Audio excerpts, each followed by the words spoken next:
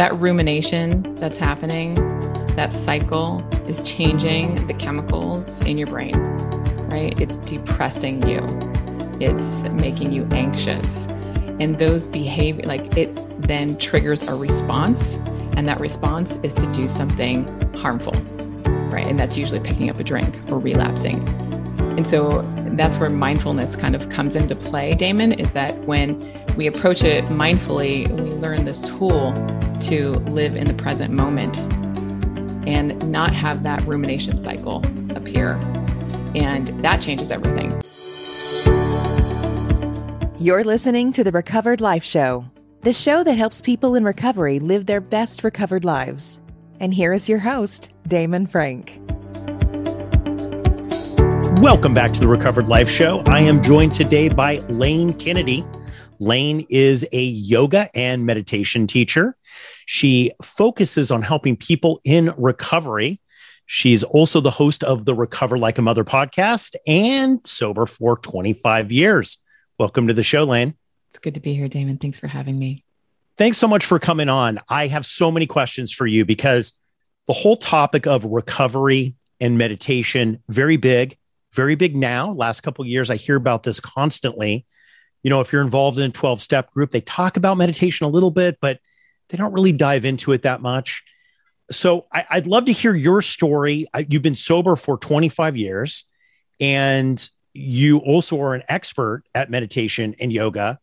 And, the big question I have is, how did you get into this? How did you discover this? And also, how can this really help your sobriety? How can meditation really help you? Yeah, that's a great place to start. So what I know about sobriety is that there are a lot of ups and downs, peaks and valleys, ebbs and flow. We go through a lot in our lives, and we don't drink. I don't drink through that. And I had my son later in life, and I wasn't ready for that. And postpartum hit me like a ton of bricks fell on me. And I thought I may lose my recovery at that point.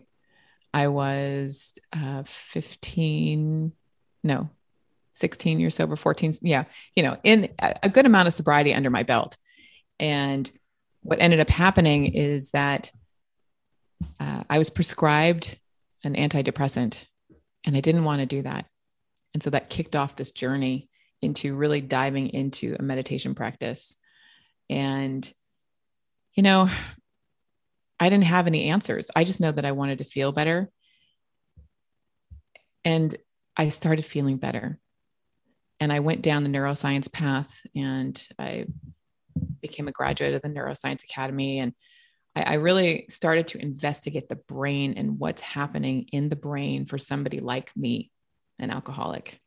And how can I change the chemistry of it without picking up a drink or a chocolate bar or something else? And so I went down this path, and I discovered many types of meditation, and I just kept trying them. And there was no stopping me, because as an alcoholic, I need more all the time. I want to get in there. And about 5 years ago, I found the practice of Yoga Nidra, and it changed my recovery. It changed my path. It opened up a doorway to what I do now with people, right? I really help people establish a mindful connection, a mindful path, so they don't have to relapse again.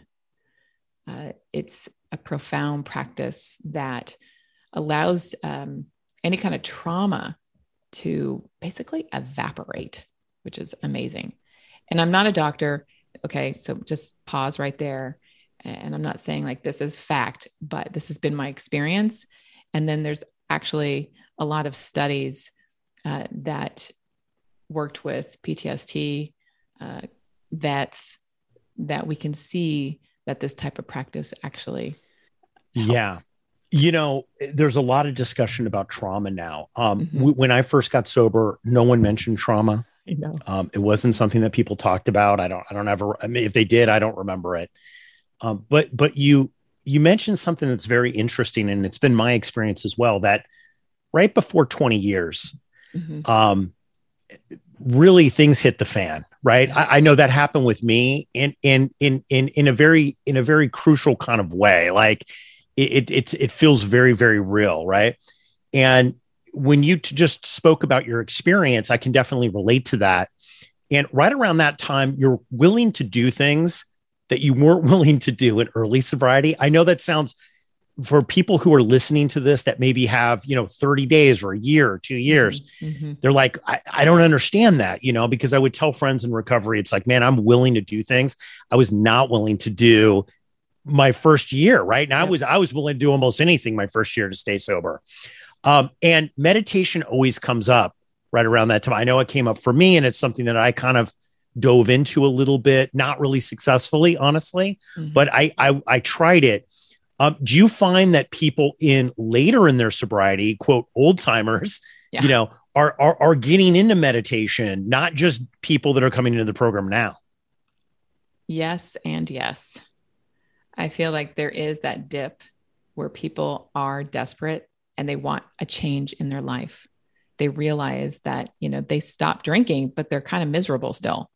And why is that? Because they're quote unquote doing everything, but they're not. We are suffering from a mental illness, and that mental illness needs constant help. It needs a solution every day, and it takes effort and discipline. And so people will, dabble with meditation, but until they establish a regular practice, they're not going to see the results, which is really, it's kind of sad, because they'll do it for a couple of days and then they'll be like, oh, it's great. And then they'll forget to do it. And then they forget, and then they've lost their practice and they're back at miserable. It seems to me that when you talk about meditation, you talk about recovery. When I think about it, or I talk with friends who are very into meditation, they always kind of start their story with being physically sober, but being emotionally a wreck. Or even if they do feel that they have kind of a good emotional sobriety, Mm-hmm. they still have what they refer to as an alcoholic thinking problem. Their thinking is all over the place. They don't, making bad decisions, Mm-hmm. being impulsive still, not being able to have a quality of life Yeah. where they can just sit and be for 5 minutes without their mind racing. Did you find that with you, that was your issue too? Because, I found that, I've tried meditation, just like you said. I'm one of those people that have tried it and then done it for a period of time. And I saw a massive, a refocusing Mm-hmm. of my ability to stay attentive to what I really wanted to achieve in my life. Correct. So the human brain forgets. We have this long history of forgetting things. And so the practice becomes about remembering to remember to practice. Because when we remember to practice, the chemicals, the chemistry changes our brain. And then we have that ability to focus. We have the ability to stay present, to be a great parent, a friend, right? But when we're not disciplined enough to do the practice, we fall down. And this is very, very common, because we're humans. This is the human experience, not about sober. It's not about not sober. Although in recovery, we need to have this muscle flexed. Does that make sense? More so than the average bear, I guess. Absolutely. And this is really hard to, I think, explain in words sometimes, but I'll take a shot at it. The inability to detach from our own thinking. Correct. Which is a common issue with people that aren't in recovery, right? Like this is not just for people who are in recovery. I mean, there are a lot of people that do meditation that are not in recovery. I would say most people do meditation are not in recovery, right? Especially it's now. It's not all about us. Yeah, especially now. But I do find that the thing is that with people who are in recovery, the inability for us to be able to detach from obsessive thinking is incredibly dangerous as it goes on long term, because that thinking creates actions, and responses to those actions that we're really kind of unaware of. At least I was unaware of. And until I started to kind of unwind that, right? Then did I find that, wow, that is actually having a massive impact on my emotional sobriety as well. Correct. That rumination that's happening, that cycle is changing the chemicals in your brain, right? It's depressing you. It's making you anxious. And those behavior, like it then triggers a response. And that response is to do something harmful, right? And that's usually picking up a drink or relapsing. And so that's where mindfulness kind of comes into play, Damon, is that when we approach it mindfully, we learn this tool to live in the present moment and not have that rumination cycle appear. And that changes everything. And again, this is not anything that people are talking about, which is mind-blowing to me because it's such a profound tool. And when you pair mindfulness and meditation together, you can maintain recovery and live in long-term recovery happily. I think, and I think you're right. People aren't talking about, it's shocking what people aren't talking about that they found, right? I always find that and if you're in recovery, no matter how long you have been in recovery, I think the basics are great. Like, how do I stay sober today? Right. Those are the building blocks. But one of the reasons why I did Recovered Life is that it's not really just about being sober, physically sober. Right. And it's not being able to necessarily being able to pay your taxes and have a job and be able to raise kids. It's really about how, we didn't get sober to live a crappy life. We got sober to live the best life possible. And, that's why I did Recovered Life, is because I wanted to explore different ways that people could live their best recovered life. Right.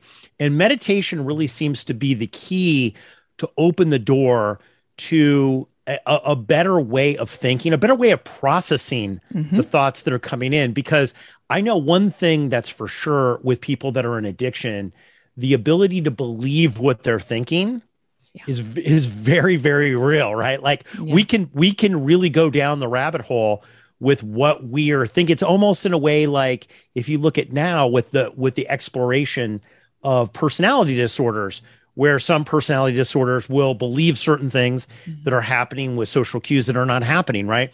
It's almost the same with alcoholism and drug addiction, any kind of addiction, really. We're really be able to believe a story in which we narrate about ourselves that potentially, not that everybody doesn't do that, but it's potentially very dangerous for us to be able to do that because we'll go down that rabbit hole.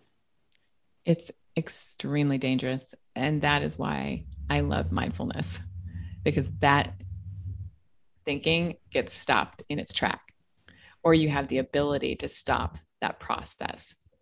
And that's why I love what I do. That's why I love my job that I have. That's why I love sharing this and teaching, is that when you have that shift in your perception of I'm going to live in the present moment and I'm actually going to watch my thinking, it changes the way the brain thinks. It changes it. When you get curious about your thinking, you're suddenly like, what? Why am I thinking that? It stops the process, and it is so easy. It's incredible. Yeah. So let's dive into this thing. Let's really give people here some keys, because I know you're an expert, and I found out about you because people that have been on the show have told me about you and the success that they've had, working with you. For people that are listening to this and saying, yeah, and, they might be sober, some of the people that I know that are doing meditation now that are just exploring it, they've been sober 25, 30, 35 years, right? Yeah. Other people, they've been sober 30 days and they're doing it to one form or the other. But what really is mindfulness, right? Is it just a heightened self-awareness? Because I think the words and the language are scary. Yeah, right. They're scary because it's like, especially if you're sober, it's like, if I've been sober 28 years and it's working and I look around and things aren't on fire and, the kids are fairly, they're fed and they're happy and everything's okay. Yeah. Do I really want to tinker with my thinking? Right. Yeah. I'm unhappy sometimes, but how do I, it's scary. So what is mindfulness really from a layman's perspective? What does that mean? To really put it simply, it's observing your thoughts without judgment. Like, that's it.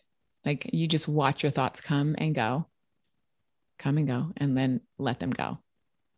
And you don't make any actions from them, right? You have the ability to stop, pause before reacting. It's tricky because with people who are sober, there's this self-knowledge avails us nothing, right? There's a quote, and there's a fine line of that self-knowledge and the self-awareness of watching your thoughts and letting them go and not being reactive to them. So when I work with a client, I share with them that during this process of becoming more mindful, you're also tapping into this universal presence, this element that got you sober or keeps you sober. And this is where minds kind of blow off. They're like, what are you talking about? But this is where things start to change and shift, is that when you are in that pause and you connect to your inner resource, there is no craving. The crazy kind of dissipates and you can have a beautiful moment without being reactive. And if I can stop people from being reactive, I'm winning, right? Like that's because it's that reactive impulse that causes problems. So when we're living mindfully, we have that ability to break that action. And this has been my personal experience in recovery. I was shocked when I started to get into this about, I'm a marketer by trade. That's what I do. I market and sell things. So for me, it's all about framing. When I work with a client, like, how are we going to present this? Yeah. And I was shocked as I started to work with a friend of mine who was like, nah, man, you're somebody who needs to just sit down and start with just being quiet for 20 minutes. Right. Mm-hmm. And literally that's all I could do. I got about 10 minutes into it, 15 minutes into it. I was going to say, that's a long time, actually. It's a long time, right? Like, you could do 10 minutes. Yeah. I'm exaggerating. It was probably more like 5, right? Like honestly, it was a struggle because I found it was interesting how much time and how much I was spending framing things. This is good. This is bad. Be careful of this. Take advantage of that. Constantly this committee. And my friend pointed out, wow, that's the exact same committee 28 so years ago that was saying, no, you can drink normally. It's totally fine. There's nothing wrong with you, And I was like, oh, it is the same committee. And I had no idea. They were wearing different clothes. They sounded differently, but it is the same committee. So it's learning how to just suspend that. Just let that committee sit over there by itself. And then it disappears into the background.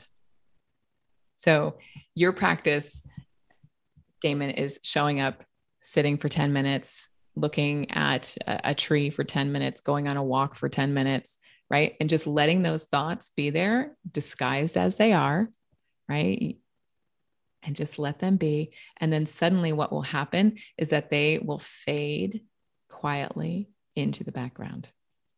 And everybody is like, wow, it works. But again, you have to do it. Otherwise, those thoughts are there constantly. We're humans. They're always going to be there. Our job is to learn how to navigate through them. Well, I think it's I've heard people say, Lane, that they're afraid to do that because without those thoughts, who are they going to be? Will they just be empty, right? Like, and it's almost similar to like, well, if I don't drink anymore, who will I be? I'm no one. That's my whole identity, right? Is drinking or using drugs. So people that have a fear of that, what would you say? Listen to the outcome.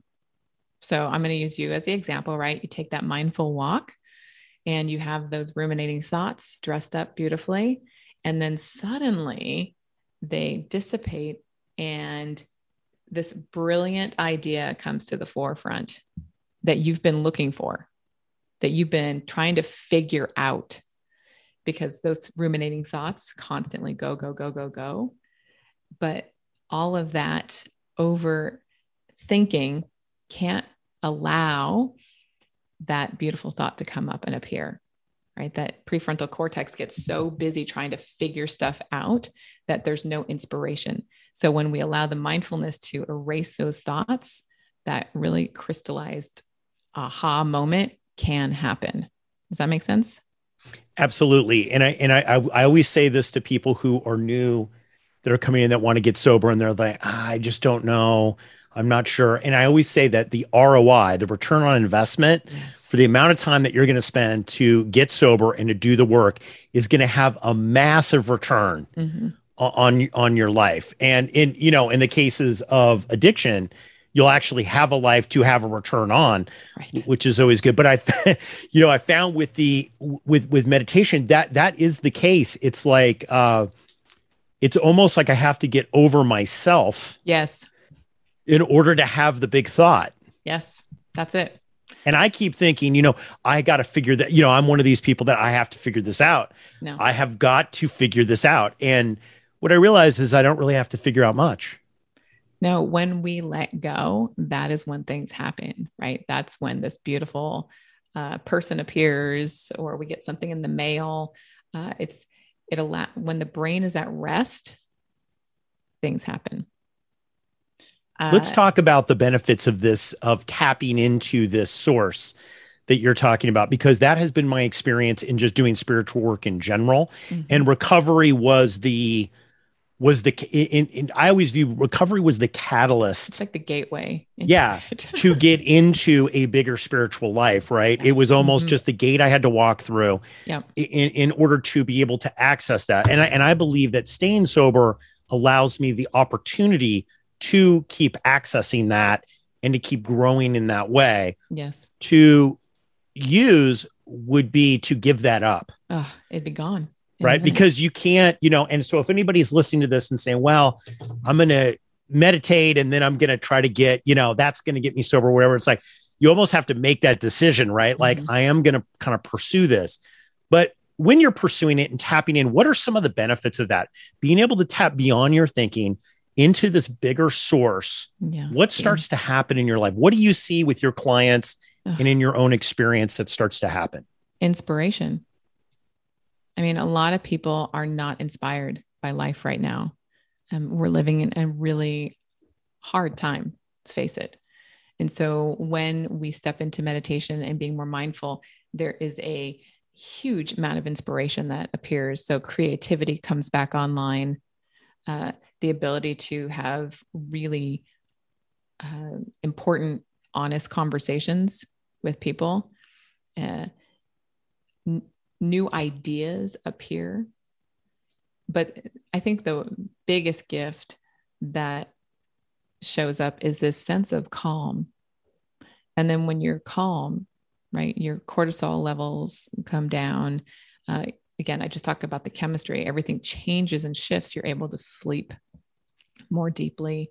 Your REM cycles go up. Your deep rest goes up, right? Your body begins to restore at that cellular level. Longevity, for those of us that are in long-term recovery, the aging process is set in. So how do we roll that clock back?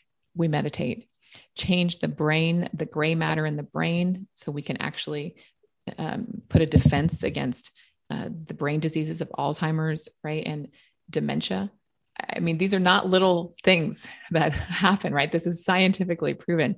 We have studies about what the huge benefits of instilling, a 20-minute practice every day. And just think, when you do it for an hour, like I meditate an hour 15 every day in the morning, sometimes twice, because I know that I want to be on the planet. I have an 11-year-old son. I want to make sure that I'm around for him. And I don't want my brain to melt and get soft.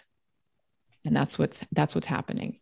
Yeah. The awareness to what's going on. I think with COVID, we were just talking before we did this, that you're in the Bay Area and I'm in Southern California.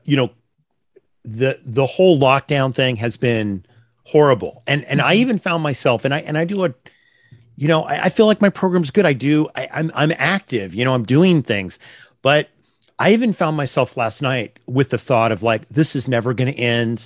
I'm never going to leave the house. It's over. My life is over. Right. These are irrational thoughts. And I'm not the only one having it. Like there's people, I call people that are my gurus in recovery. And they're like, and one of them said, it's just like, I just can't handle this anymore, and it's really people's mental health is really being ground to dust right now. And, I'm sure people that are listening to this and said, well, this all sounds really good, but sitting for 15 minutes quietly is not going to change my life. But I found that is actually not true, that actually sitting 15 minutes quietly actually does have a massive shift in my life. 15 minutes a day is a great place to start. 10 minutes a day is a great place to start. Again, it's remembering to practice. 1 minute a day starts to change the brain, right? We need to change the chemicals in the brain. And when we do that, we're calm. We're not reactive. So any practice that you put into place is going to have benefit. And it's about making the time. There's a lot of like, oh, I have too much to do. I can't do that, but it's really, if you project out on your life and what you want in your life, do you want to be happy? You got sober. So let's have a happy, free life. Let's not be in misery. Let's not live in overwhelm. So if I want to do that, then 15 minutes a day, it's like changing the mindset. Like, oh, I'm going to brush my teeth every day because I don't want cavities and all my teeth to fall out. It's that same thing. I don't want to get diabetes. So I'm going to take care of my body and put like green vegetables in my body instead of carbohydrates, right? It's having that awareness. And especially for those of us in recovery, it's like, oh, this is going to be a part of my sober life. This is going to be a part of my sober practice. Yeah. Okay. The whole idea of choices and the awareness that we have about ourselves and the ability to be honest with ourselves, and I think you as a coach, and maybe you can tap into this, the benefits of having a coach like you or a teacher like you that can walk you through and maybe give you a little bit of accountability, because sometimes I have some clarity of honesty. It's just like, wow, I need to do that. That's great. Yeah. That's going to have a major ROI on my life, major impact in my life, but I'm not going to do it. So I'll give you a snapshot. When I coach with somebody, I do, 8-week programs with them, and they have access to me, and I send them mindful moments. And those mindful moments create that, oh yeah, that's what I have to do. Because people get so busy in their lives, right? They just, no, I can't, I don't. So when they get interrupted with me saying, hey, it's time to, sit down, they're like, oh yeah, that's my time. We have a lot of apps, the mindfulness meditation app industry went up like 350%. Craziness. But the apps are not going to do anything unless you use them. Right. So I have a coach, I have a teacher, because there is that accountability factor. There's that measure of success. Like, I know that when I started, I was this way, and now so many weeks in, I'm this way. Right. I have a practice that I can count on. Yeah. And, and I think going what we call old school is, my mom told me this the other day. She says, wow, people really have value now for 10 people sitting down in a coffee shop talking. Yes. Which 3 years ago would have been like, there's no value in that. Right. But now it's like, wow, that connection, I find that all these apps and everything, it's degrading my life. Yes. I need to get rid of those. And I did do a practice where I just went through all my subscription services and everything and said, what, is this serving me? Is this really making me happy? Is this getting what I want out of my life? Yes. What do I want? Do I want this? Is this where I want to be? Is this where I want to spend my time? And I love the idea of, when you're talking, about the coaching of just that little tap sometimes of saying, hey, wake up. Life is going on, and it's not the life that you think is going on. Yep. Something greater is actually happening in the background. What have you seen with people with their lives that you've coached, totally change their lives? Can you give a couple examples of, people that are listening to say, what am I really going to get out of meditation? How's this really going to practically help me? Financial success. Like, all of my clients reach a new financial marker. And I can't stand that it's about the money, but it's about the money, which is like crazy. I have several clients that reached new figures, I can put it that way, as a result of practicing and working with me, evaluating, what was important to them, and then making shifts in their life for that outcome to appear. And it would not have appeared without the work that we did together. And another really great one is health. My clients will come to me with broken health and immune disorders. After 8 weeks, we're feeling better. There's still some immune disorders happening, but they're feeling better and able to move forward without that depressing, woe is me, my life is over. Relationships. So I'll have women in particular come to me, on the brink of divorce, and I want to leave my husband, and things are not going well. And once we establish that practice, their life becomes fulfilling, because it's not about that, oh my God, I need that him, her to fulfill me. Like, it's not about that. It becomes about this union with this universal element that keeps them present, keeps them happy. They tap into that source. And that's the magic of, the different practices that I share with them. Lane, this is really amazing. If they want to find out more about you and about your practice, how do they do that? Excuse me. They can find everything over at lanekennedy.com or recoverlikeamother.com. Final thoughts here. If people are on the fence and they're thinking, maybe I'll try this, maybe I won't. What would be your final thoughts about the impact that meditation can have? Why would you not want to improve the quality of your life? That's like, it doesn't make sense to me. Why would you not want to increase your health, increase your relationship happiness, find more joy, sleep better at night, have better sex? Like, why would you not want all that?